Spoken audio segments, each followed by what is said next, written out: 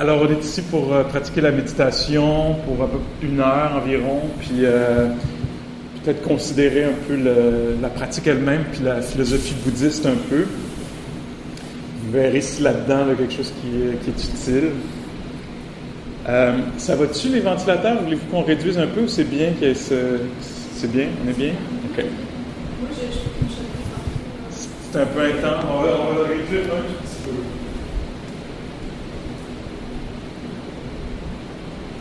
C'est possible. Je suis.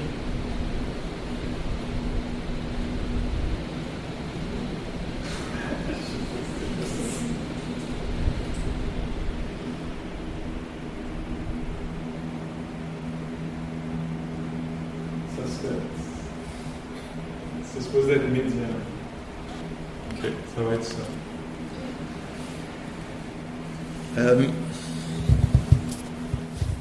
Donc, la pratique de la méditation. Alors, cette pratique hyper simple.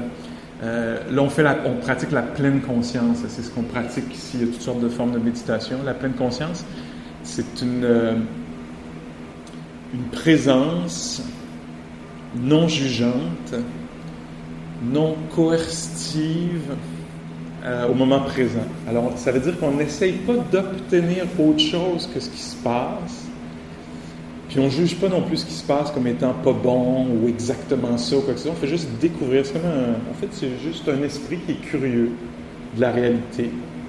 Puis ça se passe en temps réel. Alors, on n'est pas dans l'analyse, on n'est pas dans le moment d'avant ou celui d'après. On est juste dans ressentir. C'est beaucoup de mots là, pour quelque chose d'extrêmement simple. C'est juste ressentir la réalité telle qu'elle est en ce moment.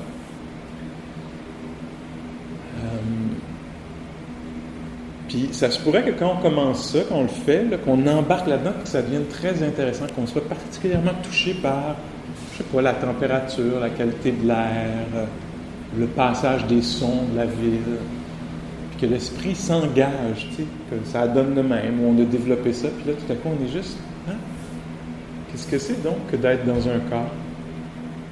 Je mets des mots là-dessus, mais c'est plutôt une expérience silencieuse, puis là, qu'on fait juste sentir la respiration, que ce soit d'une façon générale ou dans le ventre, ou qu'on soit, je sais pas moi, sensible à la lumière à travers les paupières fermées. Juste cette expérience-là. Des expériences toutes simples, immédiates, mais ce qui fait la différence, là, c'est que la qualité de présence, il y a comme une intimité, on est très près de l'expérience, on est touché ou on touche à l'expérience. Ça se pourrait qu'en essayant de faire la même chose, en faisant la même chose, que ça pogne pas tout de suite au début, aujourd'hui, puis tu sais, que ça soit pas l'esprit qui soit comme ventilateur, l'expérience d'une sirène. Ça se pourrait que l'esprit soit un petit peu plus flottant, pas dans le sens de poser à poser, là, déposer, en contact, qui soit un peu plus comme « Mais non, il se passe rien, les ont bien plate, qui s'est fait ici, tu sais. Ouais, là, que je l'ai faite, là, j'ai senti les mêmes, là, so what? » Tu sais, ça se pourrait. Parce que souvent, on vient avec un esprit un peu de même qui cherche une genre de stimulation, là, une opinion, un positionnement. J'aime pas, j'en veux plus, j'en veux moins.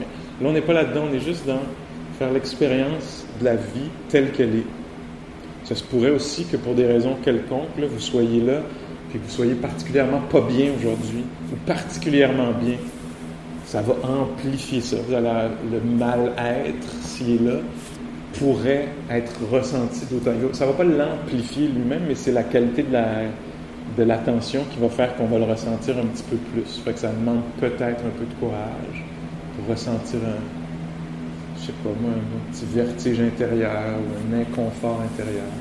Puis si vous êtes bien, ça se pourrait que tout à coup, que les sons vous plaisent, que la qualité de l'air vous plaise. Ça va peut-être être une réflexion de votre état intérieur. Quoi qu'il en soit, dans cette pratique radicale-là, on n'essaye pas d'obtenir autre chose, on fait juste découvrir la vie de cette façon-là, puis on essaie de voir si elle peut être, on peut lui permettre d'être comme ça, un petit peu au-dessus des affaires, qui papillonnent, comme disent parfois les Français là, quand ils décrivent leur pratique, qui n'arrivent pas à se poser, ou qui soient vraiment en contact, dans un contact de qualité avec n'importe quel petit événement des sens, là. Que ce soit intense à l'intérieur de soi, ou spacieux, ou pogné. Donc, rien n'a changé. C'est ça la nature radicale de cette pratique-là. Puis on va voir ce qui va arriver avec ça, avec les minutes.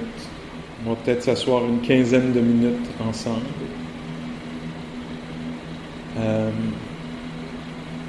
C'est ça, c'est un contact avec la réalité là, qui est pas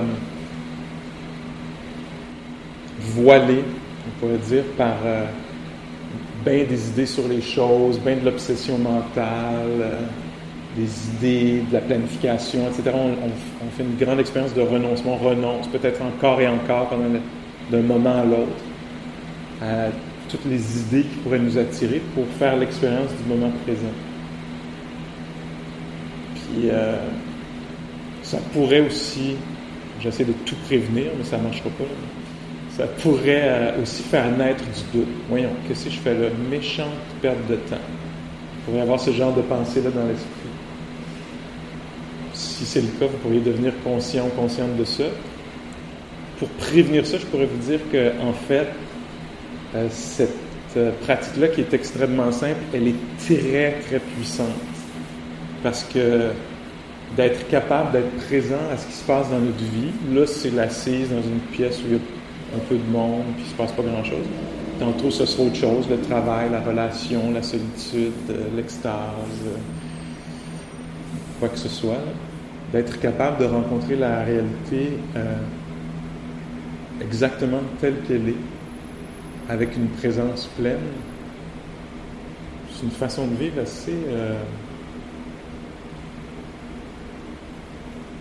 peut-être pour plusieurs d'entre nous, inhabituelle, libératrice, libérateur, ça a un goût de liberté. Puis ça a une saveur assez... avec la pratique, avec le développement de la pratique, ça a une saveur que... je ne sais pas comment dire, dont on ne peut plus se passer à un moment donné. C'est comme moi, j'ai vraiment le goût d'être là, même si c'est difficile, même si c'est particulièrement heureux. Quoi qu'il arrive, je trouve que la meilleure version, c'est d'être présent. Il y a quelque chose de très intéressant, juicy, on pourrait dire, d'être présent pour la réalité telle qu'elle est. OK. Alors, on trouve une posture qui peut marcher pour nous pour une quinzaine de minutes sans se sentir pogné dedans. C'est-à-dire que si ça devient douloureux d'une façon ou d'une autre, on peut toujours bouger. Mais on veut pouvoir choisir le calme, l'immobilité relative, là. Encore une fois, pas pogné du tout dans la posture.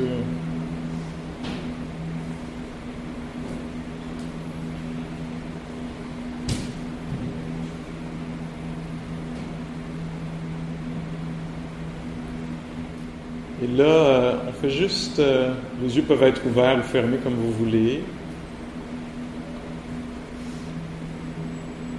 On fait juste découvrir ce que c'est que d'être ici en ce moment. Pas en réflexion, pas en pensée, mais en ressenti, en expérientiel.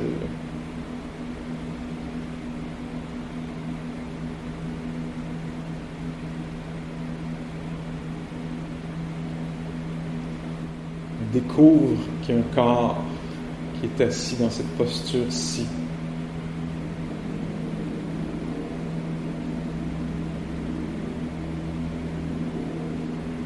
Même s'il est calme, posé, relativement immobile, il est quand même vivant, ce corps-là. Ça presse peut-être sur les fesses, sur les pieds.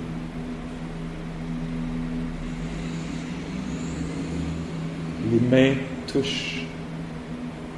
Sont peut-être chaudes ou froides ou picotent.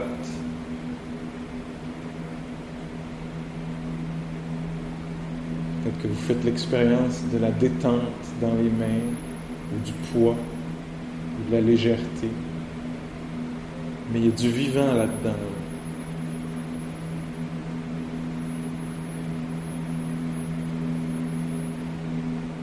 Près des mains, il y a le ventre,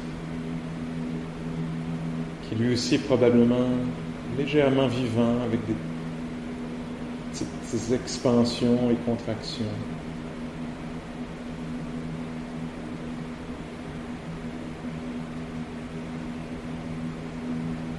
Notre attention se raffine, on découvre ça. En fait, il se passe plein de choses, plus subtiles peut-être que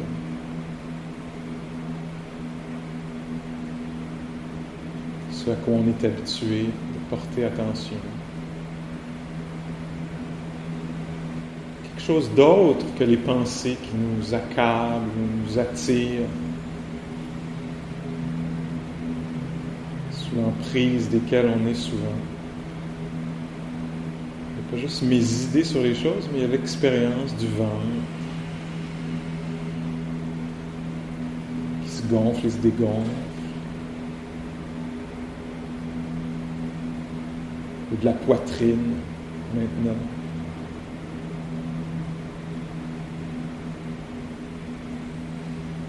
C'est possible d'être conscient de ça, consciente de ça.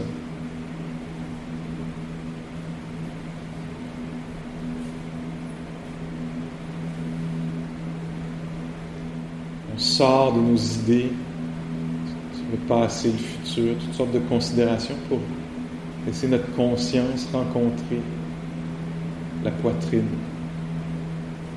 la vie qu'il y a là.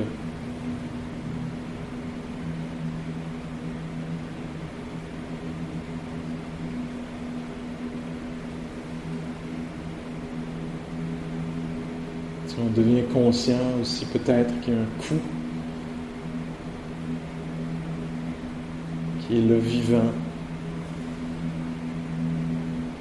confortable ou inconfortable, mais comme ça là en ce moment, tendu, relax.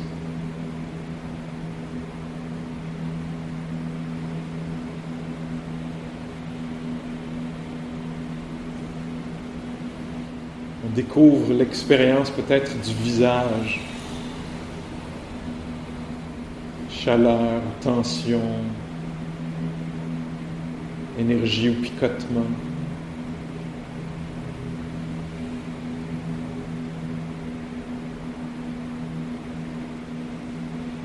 Une expérience sensorielle peut-être du visage.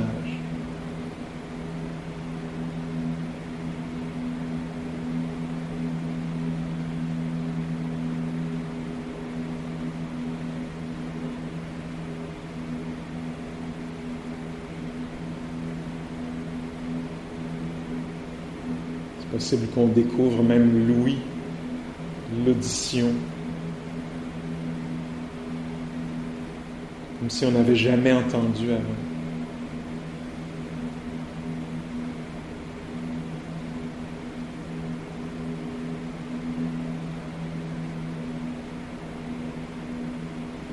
Entendre, c'est comme ça, entendre.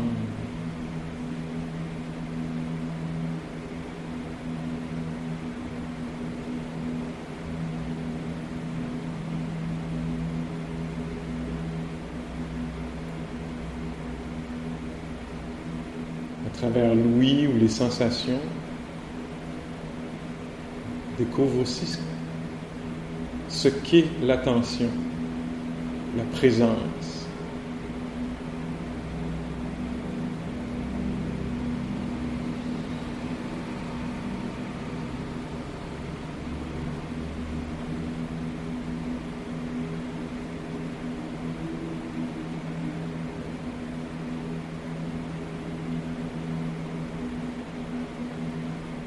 C'est déjà un peu plus subtil encore. Pas l'ouïe, pas les sons eux-mêmes plutôt, pas les sensations elles-mêmes. Mais on devient intime avec cette intelligence ou conscience ou sensibilité qui perçoit, qui fait l'expérience des sens, des sons, qui les révèle.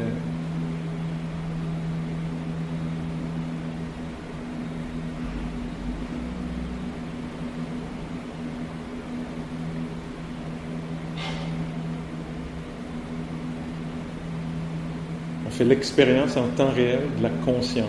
Un être humain, c'est un être conscient.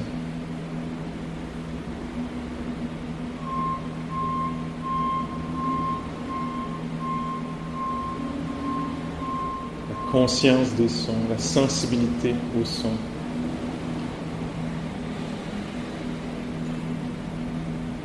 L'intelligence des sons.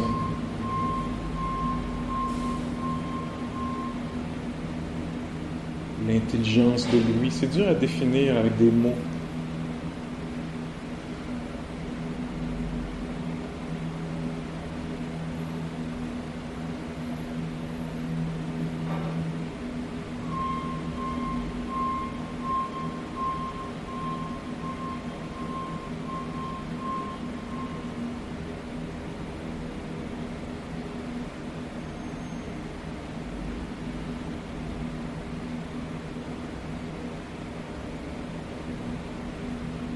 L'expérience directe de ce qui entend les sons, de ce qui ressent les sensations, ce que souvent j'appelle moi, peut-être.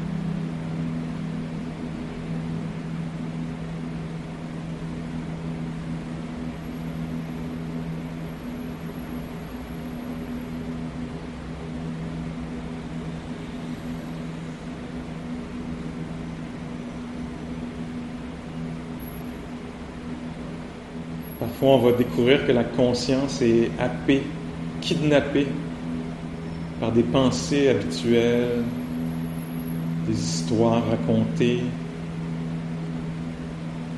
On n'est plus en pleine conscience. La conscience est perdue dans ces histoires-là. Puis là, tout à coup, oups, on s'éveille au fait qu'on était parti. Puis on redécouvre ce que c'est que d'être ici.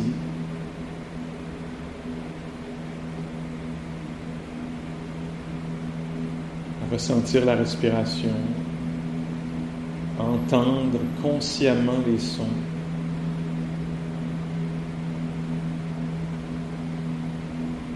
Ou à sentir les mains vivantes qui reposent sur les cuisses ou les genoux.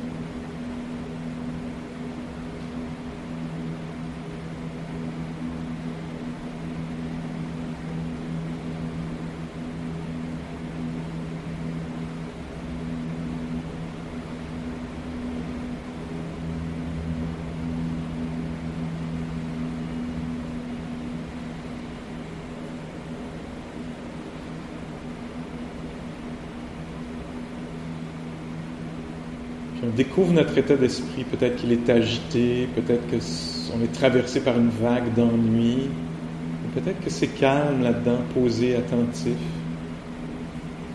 On devient conscient de ça. Aucun jugement. Juste assez calme là-dedans, c'est attentif, c'est éparpillé, c'est frustré. Rien à inventer ou à produire, juste découvrir un peu l'état des lieux intérieurs.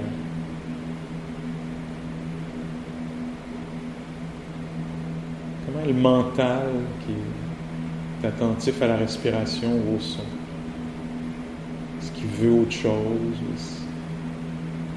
Est-ce qu'il y a une expérience de proximité, d'intimité? Ou même de contentement? Est-ce que ça semble plein, cette réalité-là, à laquelle on donne notre attention?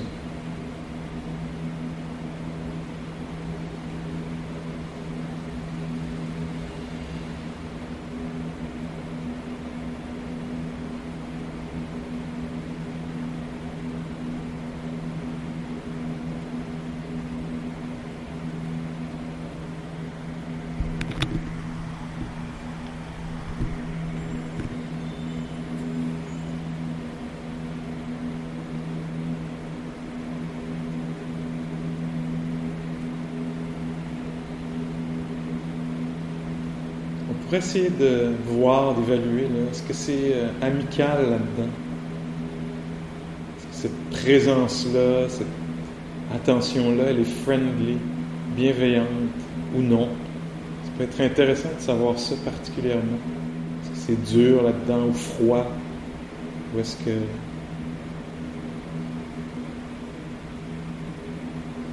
c'est plutôt chaleureux, cool, aimant, amical? Est-ce que ça peut l'être? Comment ce serait si ça l'était?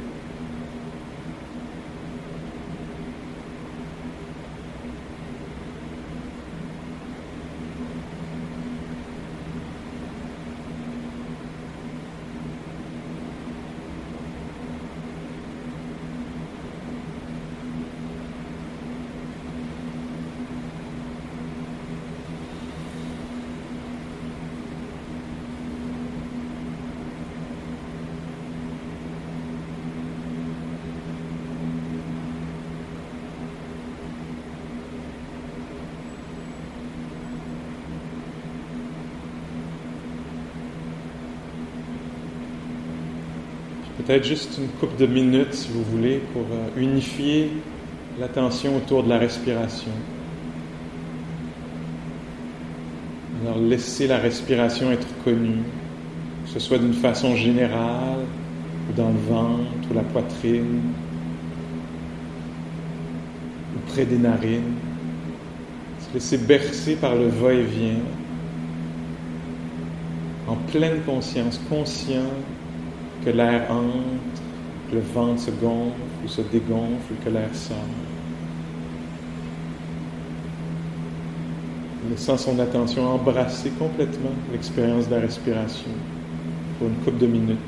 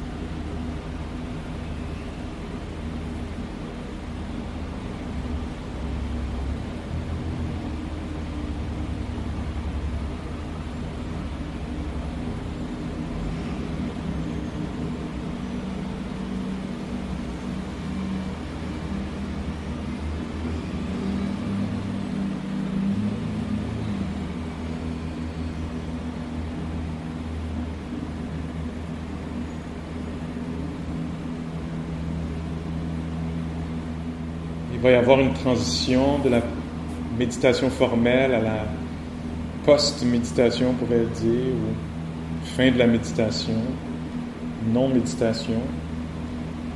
Essayez de voir si vous pouvez être présent, présente, particulièrement dans la transition, quand les yeux vont s'ouvrir, le corps se dégager, la cloche résonner.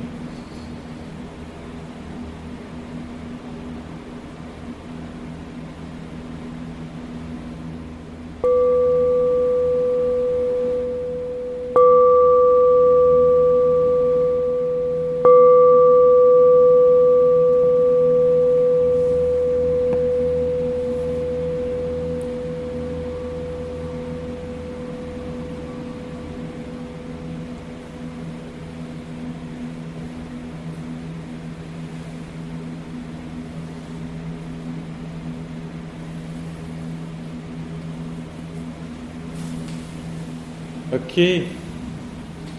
Aussi simple que ça. Incroyable.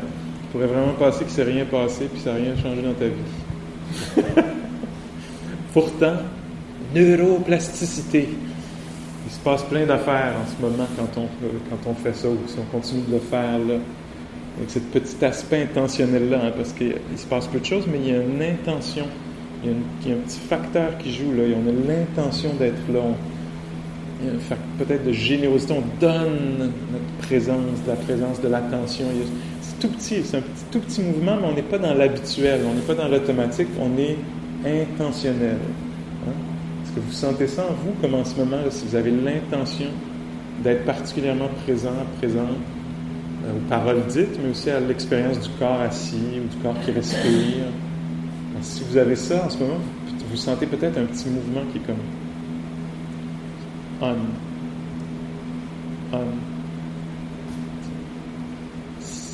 C'est pas un effort exténuant, c'est un tout petit effort de rien du tout, mais qui change beaucoup de choses.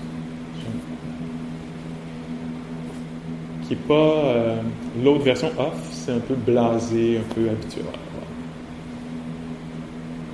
C'est juste un peu, je sais pas, un peu légèrement déconnecté, comme un esprit qui ne pourrait pas reconnaître qu'il est en train de se passer quelque chose de particulier. Même si c'est peu de choses, là. C'est quelqu'un qui parle ou le corps qui est assis, mais c'est particulier. Il se passe ça. Entre autres, qu'est-ce qui se passe? C'est qu'il y a de la vie. Parce qu'un jour, il n'y en aura plus. On ne sait pas c'est quand. Mais en ce moment, il y en a. Puis, dans cette intention-là, il y a ça un peu, il y a une reconnaissance de voir. Il y a de la vie en ce moment. C'est donc bien intéressant. C'est pas toujours le cas qu'il y en a. Donc, c'est quelque chose de précieux d'être vivant. C'est quoi dans cette affaire-là, cette histoire-là, cette expérience-là, d'être vivant?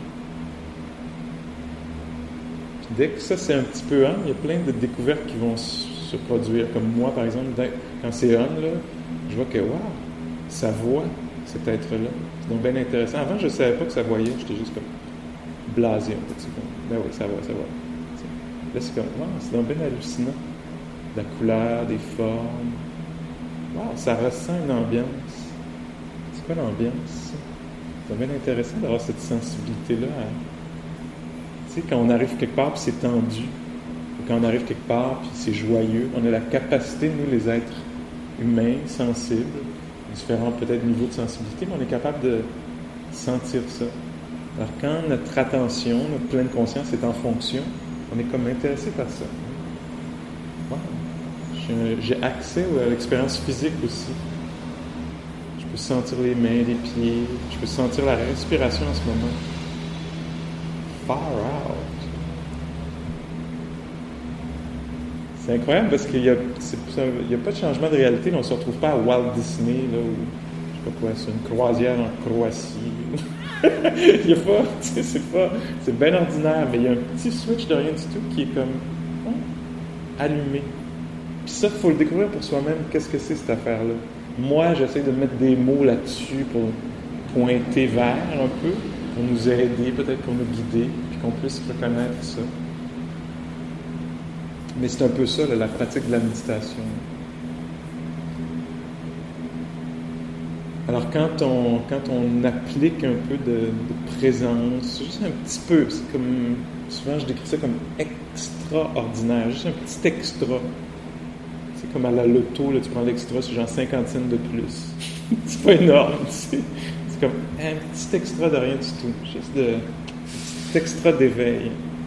Puis là, oups, les affaires se mettent à ressortir un peu. Quand on fait ça sur plusieurs heures, comme en retraite, quand les gens viennent faire les retraites, ils vont dire, mon Dieu, le riz, le gruau, goûte tellement. Tu sais, ben oui, il y a ton ingrédient qui est ajouté, qui est l'attention. Puis là, tout à coup, oups, j'ai vu une coccinelle, puis ça m'a fait pleurer. Là, on devient plus sensible, tu sais, on est touché par les choses, tu sais. Tu vois, des fois, il pleut dans les retraites, là, puis il y en a qui sont dehors, qui empêchent, qui avertissent tout le monde qu'il y a des vers de terre. Tout à coup, tu deviens conscient qu'il y a de la vie, tu sais. C'est juste un petit peu plus humble, puis là, t'es comme, mon Dieu, Avant, je suis là, on m'en fout de ta vie. Tu sais, puis là, d'un coup, c'est comme, mais c'est vivant, c'est fragile, ça veut vivre, cette petite affaire-là. Tu sais. Alors, les choses, je reviens souvent avec cet enseignement-là parce que j'en fais l'expérience, parce que je trouve que ça définit bien le développement de la pratique, parce que c'est un enseignement bouddhiste très classique, là. C'est que quand on prête à notre façon, puis on va découvrir de plus en plus c'est quoi, là, moi ça fait 20 ans que je pratique, je suis encore en train de clarifier c'est quoi ça, cette pleine conscience-là, ou sati, le mot dans le langage du Bouddha, en pali. Alors une présence qui n'est pas une présence comme quand on est très intéressé à obtenir quelque chose. Tu sais, des fois, on est un petit peu plus parce qu'on veut que quelqu'un dise quelque chose, ou on veut que quelqu'un nous voie d'une certaine façon, ou on veut trouver la place où on va pouvoir placer son affaire qu'on veut dire pour se positionner. Voyez-vous un peu de quoi je parle? Ça vous arrive peut-être pas à vous. Là, il y a un genre de mais c'est un qui veut acquérir quelque chose. Tu sais. Alors, c'est pas exactement ça. C'est un peu dans ces eaux-là, mais il faudra enlever l'idée d'acquisition, obtenir quelque chose. Ou des fois, on est attentif parce que ça nous sert dans notre jugement. Tu sais. Cette personne-là est tellement stupide. Laisse-moi être attentif pour me prouver que j'ai raison. Tu sais. On écoute. C'est incroyable, regardez ce qu'elle va dire. Et on est vraiment attentif pour voir à quel point. Reconnaissez-vous quelque chose là-dedans? Alors, c'est un peu de cette attention-là, mais là, il n'y a aucun jugement. C'est qu'on est attentif pour découvrir de quoi est faite la vie. Encore une fois, je mets des mots là-dessus, mais on va trouver notre chemin là-dedans. Qu'est-ce que c'est? Tu sais, tantôt, vous pourrez jouer avec ça sur votre vélo, en marchant vers le métro, en attendant pour traverser la rue, etc. Tu sais. Juste, qu'est-ce que c'est que d'être debout puis d'attendre? C'est drôle. Quand j'attends pour traverser, je pousse un peu, tu sais, c'est la lumière, avec mes hanches. La lumière est en haut là-bas, mais je pousse. Tu sais, c'est bien intéressant, ça. Ou je me retrouve avec quelqu'un, puis là, tout à coup, je vais être intéressé par c'est de l'empathie, je suis content de voir ça, il y a de la bienveillance, il y a de l'empathie, je veux savoir ce qui arrive à la personne, ou je suis pas disponible, je me compare. L'esprit est occupé, il n'est pas vraiment disponible, il pense que ça veut dire à propos de moi, que ça veut dire à propos de moi, que ça veut dire à propos de moi, ce que la personne dit. Tu sais. Alors, on va découvrir ça, on découvre toutes les différentes choses qui se passent dans un cœur, une psyché. On va faire des découvertes comme ça. Puis on va pouvoir avoir plus de liberté, on va pouvoir sourire, ça nous fait sourire d'être mu par ça. Sous la transe de ça, on va pouvoir peut-être avoir un peu de compassion, sourire, abandonner certaines choses. Tu sais, je suis à la lumière, puis je suis le même, tu sais. Et puis je m'en rends compte, je deviens pleinement conscient, peut-être je vais faire comme waouh, il y a une autre façon de vivre. Je veux me détendre, c'est plus économique. C'est une meilleure façon de vivre. Là, oups, la lumière va changer verte, là, le corps va partir à marcher. Donc, quand on a ce petit on-là, cette petite affaire-là, qu'on étudie ça, là, qu'on invite ça, qu'on essaie de faire l'expérience de ça, définir ça dans l'expérience, ce que ça va faire naître, ça va être de l'intérêt, de la curiosité. C'est un facteur mental énergisant. Ça énergise d'être curieux de ce qui se passe. Ça dégage aussi, on va être dégagé des états mentaux dans lesquels on est, on ne sera plus pogné dedans. On va être un peu éveillé à ce qui se passe. C'est très différent. Ça va créer un sentiment d'espace, de moins être pris, moins être en fusion, fusionner avec l'impatience, fusionner avec l'idée qu'il faut être autre que quelqu'un d'autre, faire mieux. On va pouvoir se défusionner de ça, se dégager de ça. Ou cette impression-là que je suis un mauvais, je ne sais pas quoi, partenaire, parent, je ne sais pas trop quoi, je vais pouvoir faire comme, mon Dieu, c'est quoi cette affaire-là, ce jugement-là? Je vais devenir conscient de ça. Je vais être intéressé par ça, ça va me dégager, ça va être énergisant. Même c'est comme pour moi, c'est beaucoup un portail vers la joie.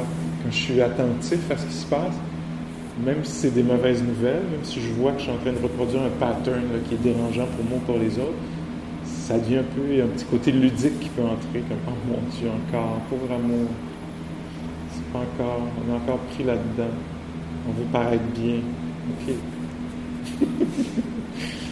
Bon, oui, c'est ça, ça parle parce que ça veut paraître fin. C'est C'est pas juste fin, ça veut paraître fin, c'est bien important, ça. Ou je sais pas quoi, intelligent, viril, girly, je sais pas quoi, c'est n'importe quel conditionnement qui naît là, dans ce moment-là.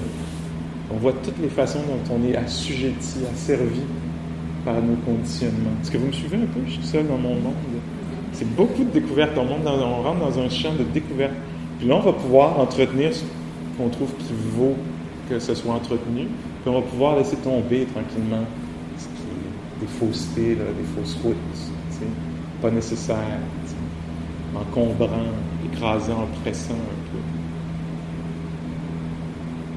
Fait qu'il va y avoir un peu plus de joie qui va être disponible, plus de calme aussi qui va venir. L'esprit va être moins éparpillé, va être plus unifié, parce que quand on est attentif au moment présent, on réduit le champ, on n'est pas parti dans toutes sortes d'affaires, c'est en ce moment que c'est en train de se passer, ça vaut la peine d'être là.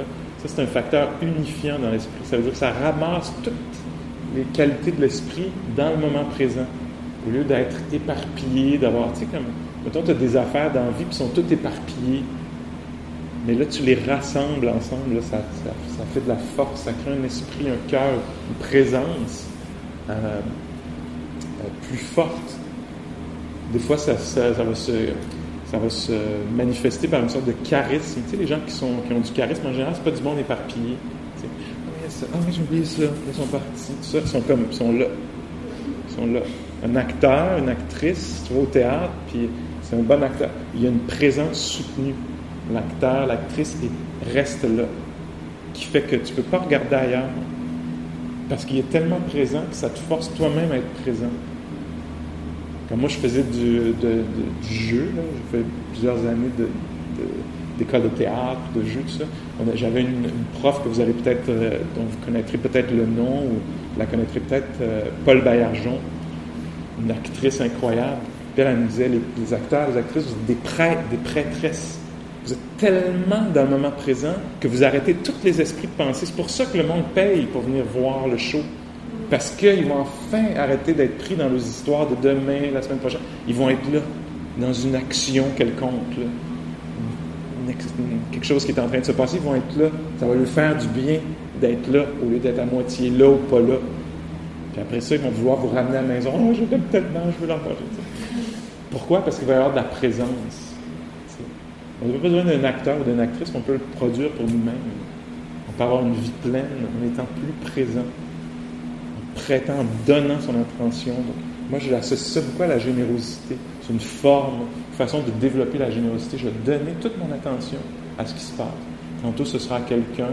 Après, ce sera au moment présent, à l'attente, à l'assise, au coupage de carottes. Je vais être vraiment là quand je vais couper les carottes. Puis quand on est là, quand on n'est pas éparpillé mais ramassé, c'est aussi, ça fait du bien, la fin de la fragmentation.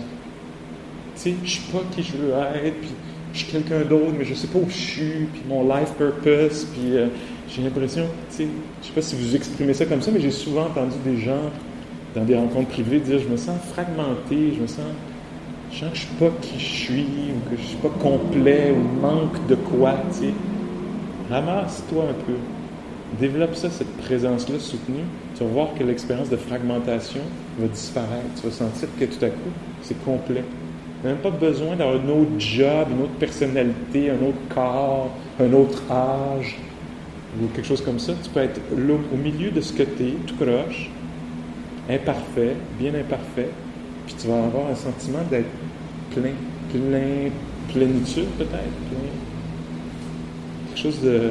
Ça va être comme moi. C'est dans cette réalité-là que j'y suis vraiment entièrement. Je suis incarné.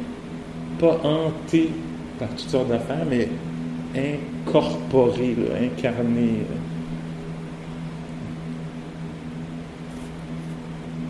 Je ne sais pas comment le dire d'autre, mais là. Tu sais? Puis là, d'un coup, la réalité aussi devient pleine. Parce qu'on est présent, pleinement présent. Là-dedans aussi, une autre affaire qui va se développer, ça va être la réduction de la réactivité. On va devenir de moins en moins réactif. Tu sais, comme... c'est pas ça que je voulais. Mon Dieu, qu'est-ce que ça veut dire? Tu sais, On va se retrouver moins au milieu de la peur, moins au milieu du doute, moins au milieu de vouloir autre chose. Ça va être juteux d'être là où on est dans le milieu de ces expériences-là, de ces situations-là. Pas une autre situation, celle-ci, quelle qu'elle soit. C'est celle-ci qui se passe, je veux être là, dans cette situation-là. Au lieu de, comme dans la fragmentation, d'être là, mais de vouloir être ailleurs. D'être là, mais de vouloir une autre expérience, un peu différente de celle qui est là. Tu sais. Donc, si la personne était un peu plus de même, si la situation était un peu plus comme ça, là, on se sent divisé, là, il y a un gap, tu sais, il y a un trou, il y a un espace entre ce que je vis et ce que je voudrais vivre. Là, avec la pleine conscience, on abandonne cet espace-là, on le remplit, je ne sais pas comment dire, là, mais on se retrouve, on est là où on est, pleinement engagé là-dedans. Donc, moins réactif, moins confus, moins séparé, moins éloigné, plus plein. Je vends-tu bien ma salade? Alors ça, c'est une pratique. C'est une pratique. Il n'y a pas de moment où c'est pas bienvenu, cette pratique-là. On peut le faire tout le temps. En même temps, si on se dit, moi je le fais tout le temps, il y a des chances qu'on ne le fasse pas tellement, tu sais. Fait qu'il faut se donner des moyens. Il faut se dire, tiens, je vais venir m'asseoir une fois par semaine, je vais m'asseoir tout seul une fois par jour, puis je vais me rappeler de ça. Ah oui, je vais essayer cette affaire-là dont Pascal parle, que j'ai une légère intuition auquel je touche parfois. Cette affaire-là d'être vraiment là, au milieu de ces sons-là, de cette température-là, de cet état-là, qu'il soit physique ou émotif, là. Je vais être vraiment absolument là, le plus là possible. C'est le faire de façon formelle, puis à un moment donné, ça dit, tiens, ok, je l'ai fait, là, quelques minutes, là je vais me lever, je vais faire quelque chose, mais je vais essayer de le faire avec autant de présence. Partir mon lavage en pleine présence. Faire le prochain téléphone, être vraiment là. Ce qui va nécessiter peut-être que je ferme, je baisse l'écran de mon ordinateur pour être vraiment là avec cette personne-là, puis être intéressé par ça. Même un coup de téléphone là, qui ne serait pas un coup de téléphone facile à faire. Tiens, laisse-moi le faire. Laisse-moi être là. Qu'est-ce que c'est?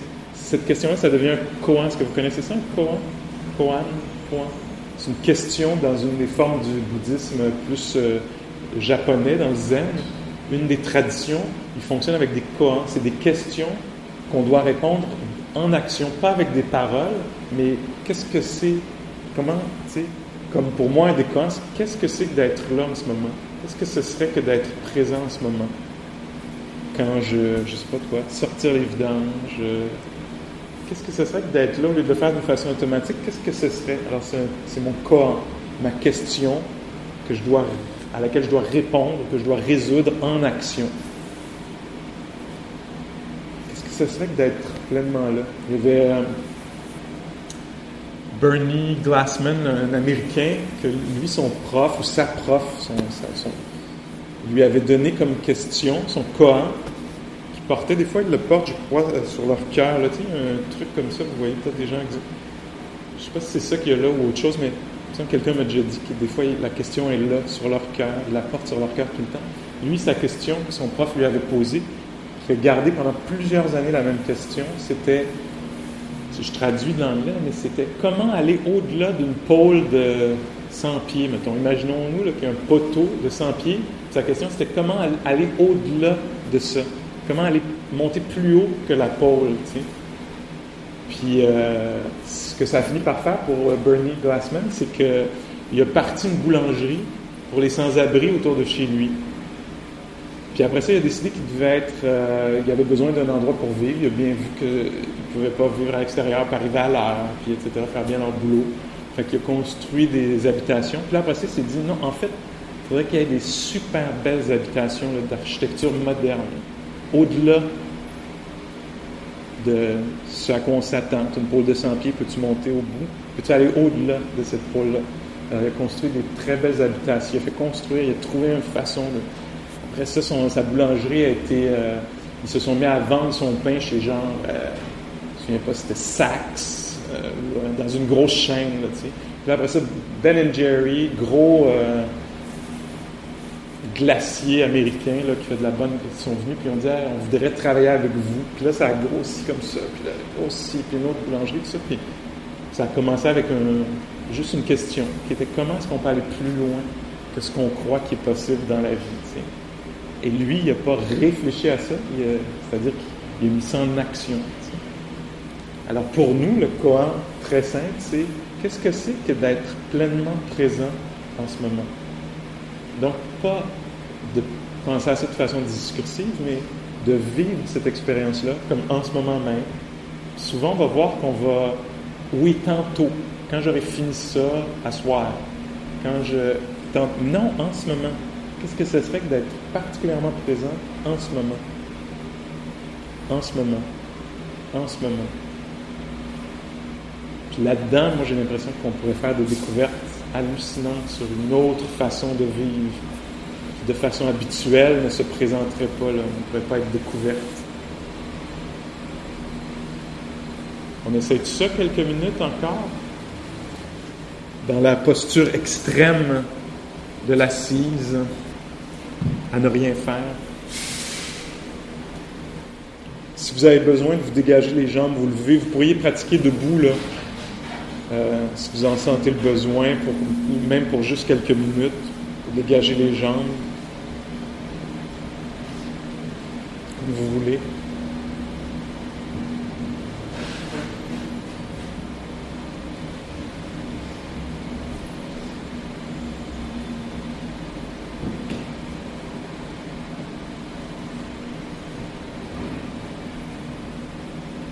Alors, on n'essaie pas de faire ça bien, tu sais, comme d'être un bon élève ou un bon méditant, une bonne méditante, mais on essaie d'être plus vrai, plus real. Qu'est-ce que c'est l'expérience immédiate, là? Ne pas être quelqu'un d'autre, à sentir autre chose, à se sentir autrement, au milieu de cette vie-ci, là, telle qu'elle est en ce moment. Avec cette fatigue-là, ou cet ennui-là, ou ce cœur brisé-là, ou cette légèreté-là, ce corps confortable ou inconfortable-là.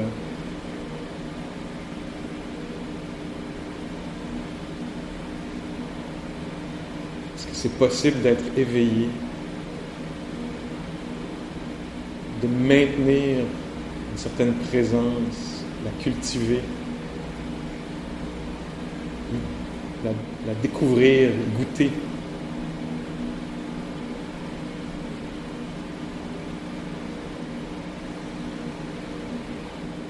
Tous les éléments sont offerts, ils sont déjà là. Il y a déjà de la conscience, il y a déjà des sons, des sensations. On n'a rien à fabriquer ou à atteindre.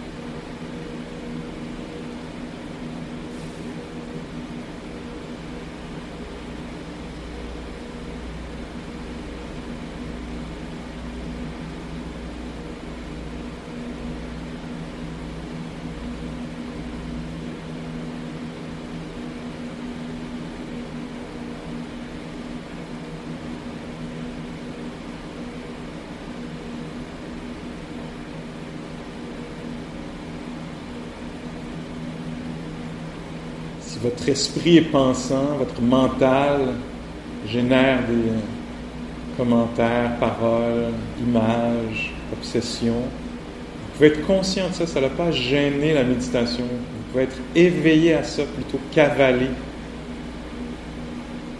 sous l'emprise, dans la transe des pensées. Essayez de voir si c'est possible d'être conscient que c'est obsédé par, ou que ça pense à. Demeurer conscient du fait qu'il y a une production de pensées ou d'images. C'est ce qui se passe en ce moment.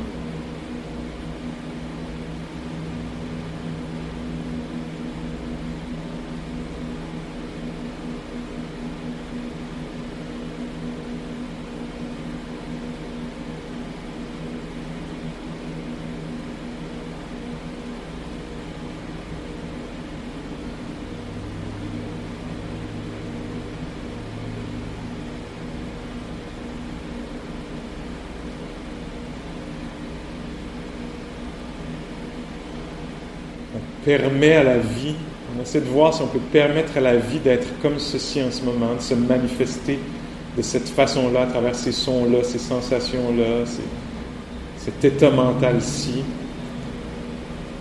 Est-ce que c'est possible à la réalité? On peut laisser la réalité être comme ça, comme elle l'est de toute façon. Puis est-ce que ça peut être connu pleinement? Est-ce que ça peut être vécu?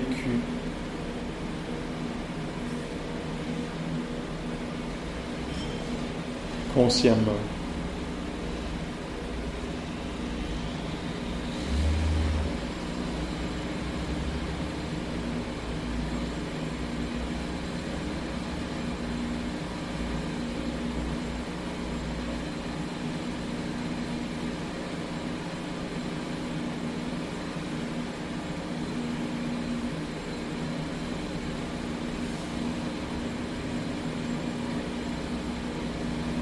S'il y a quelque chose de désagréable qui se passe en vous, autour de vous, essayez de voir si vous pouvez permettre au désagrément d'être là, parce que c'est comme ça en ce moment.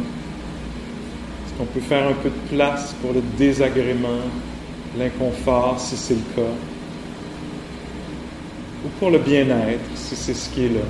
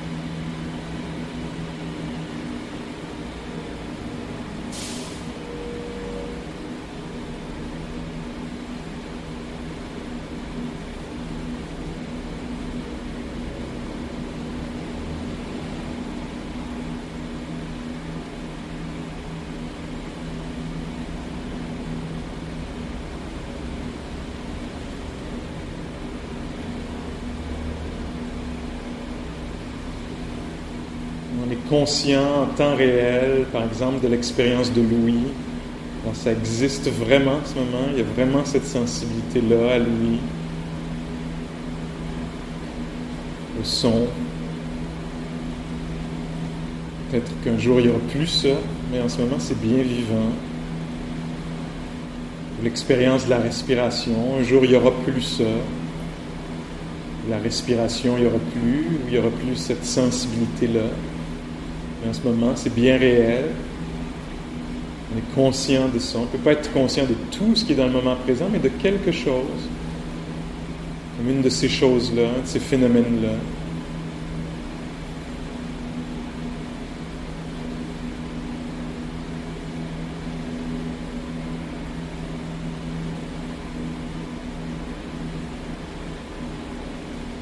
Il y a peut-être un mood aussi dans l'esprit, peut-être joyeux ou ennuyé.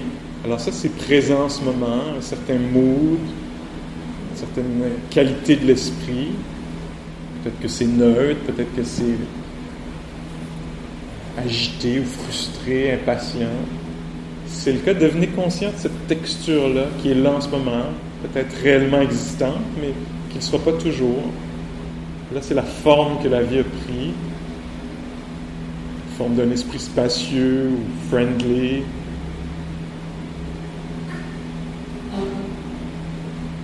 Ou ennuyé. On peut goûter à cette texture-là de l'esprit en ce moment.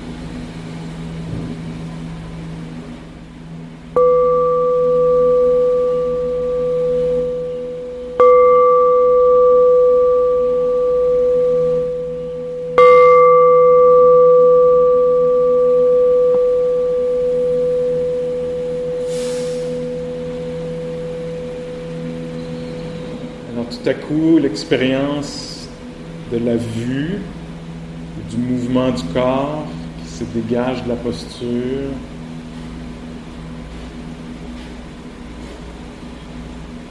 On devient pleinement conscient de ça.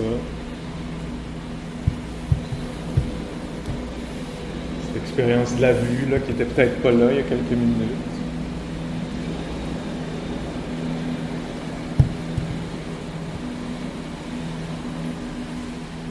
OK, alors c'était ça la version d'aujourd'hui.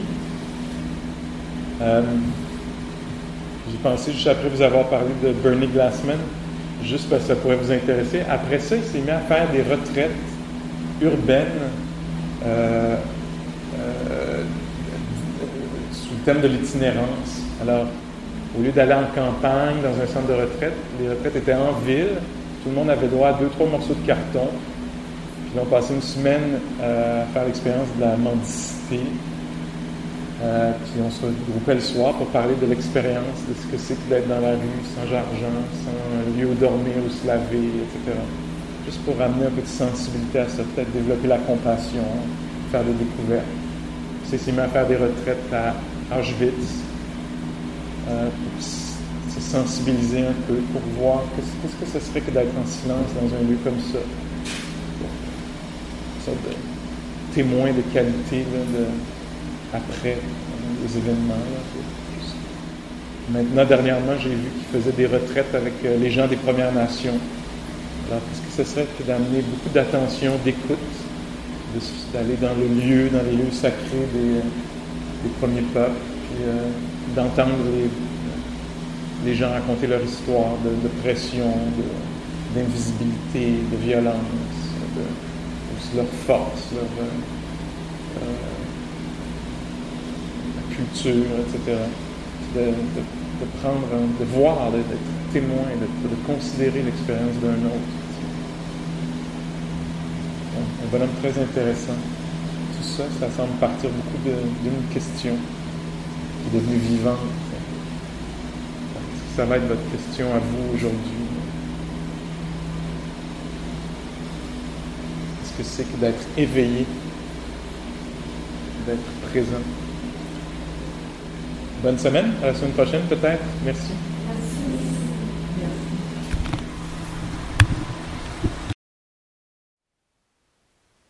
Thank you for listening. To learn how you can support the teachers and Dharma Seed, please visit dharmaseed.org/donate.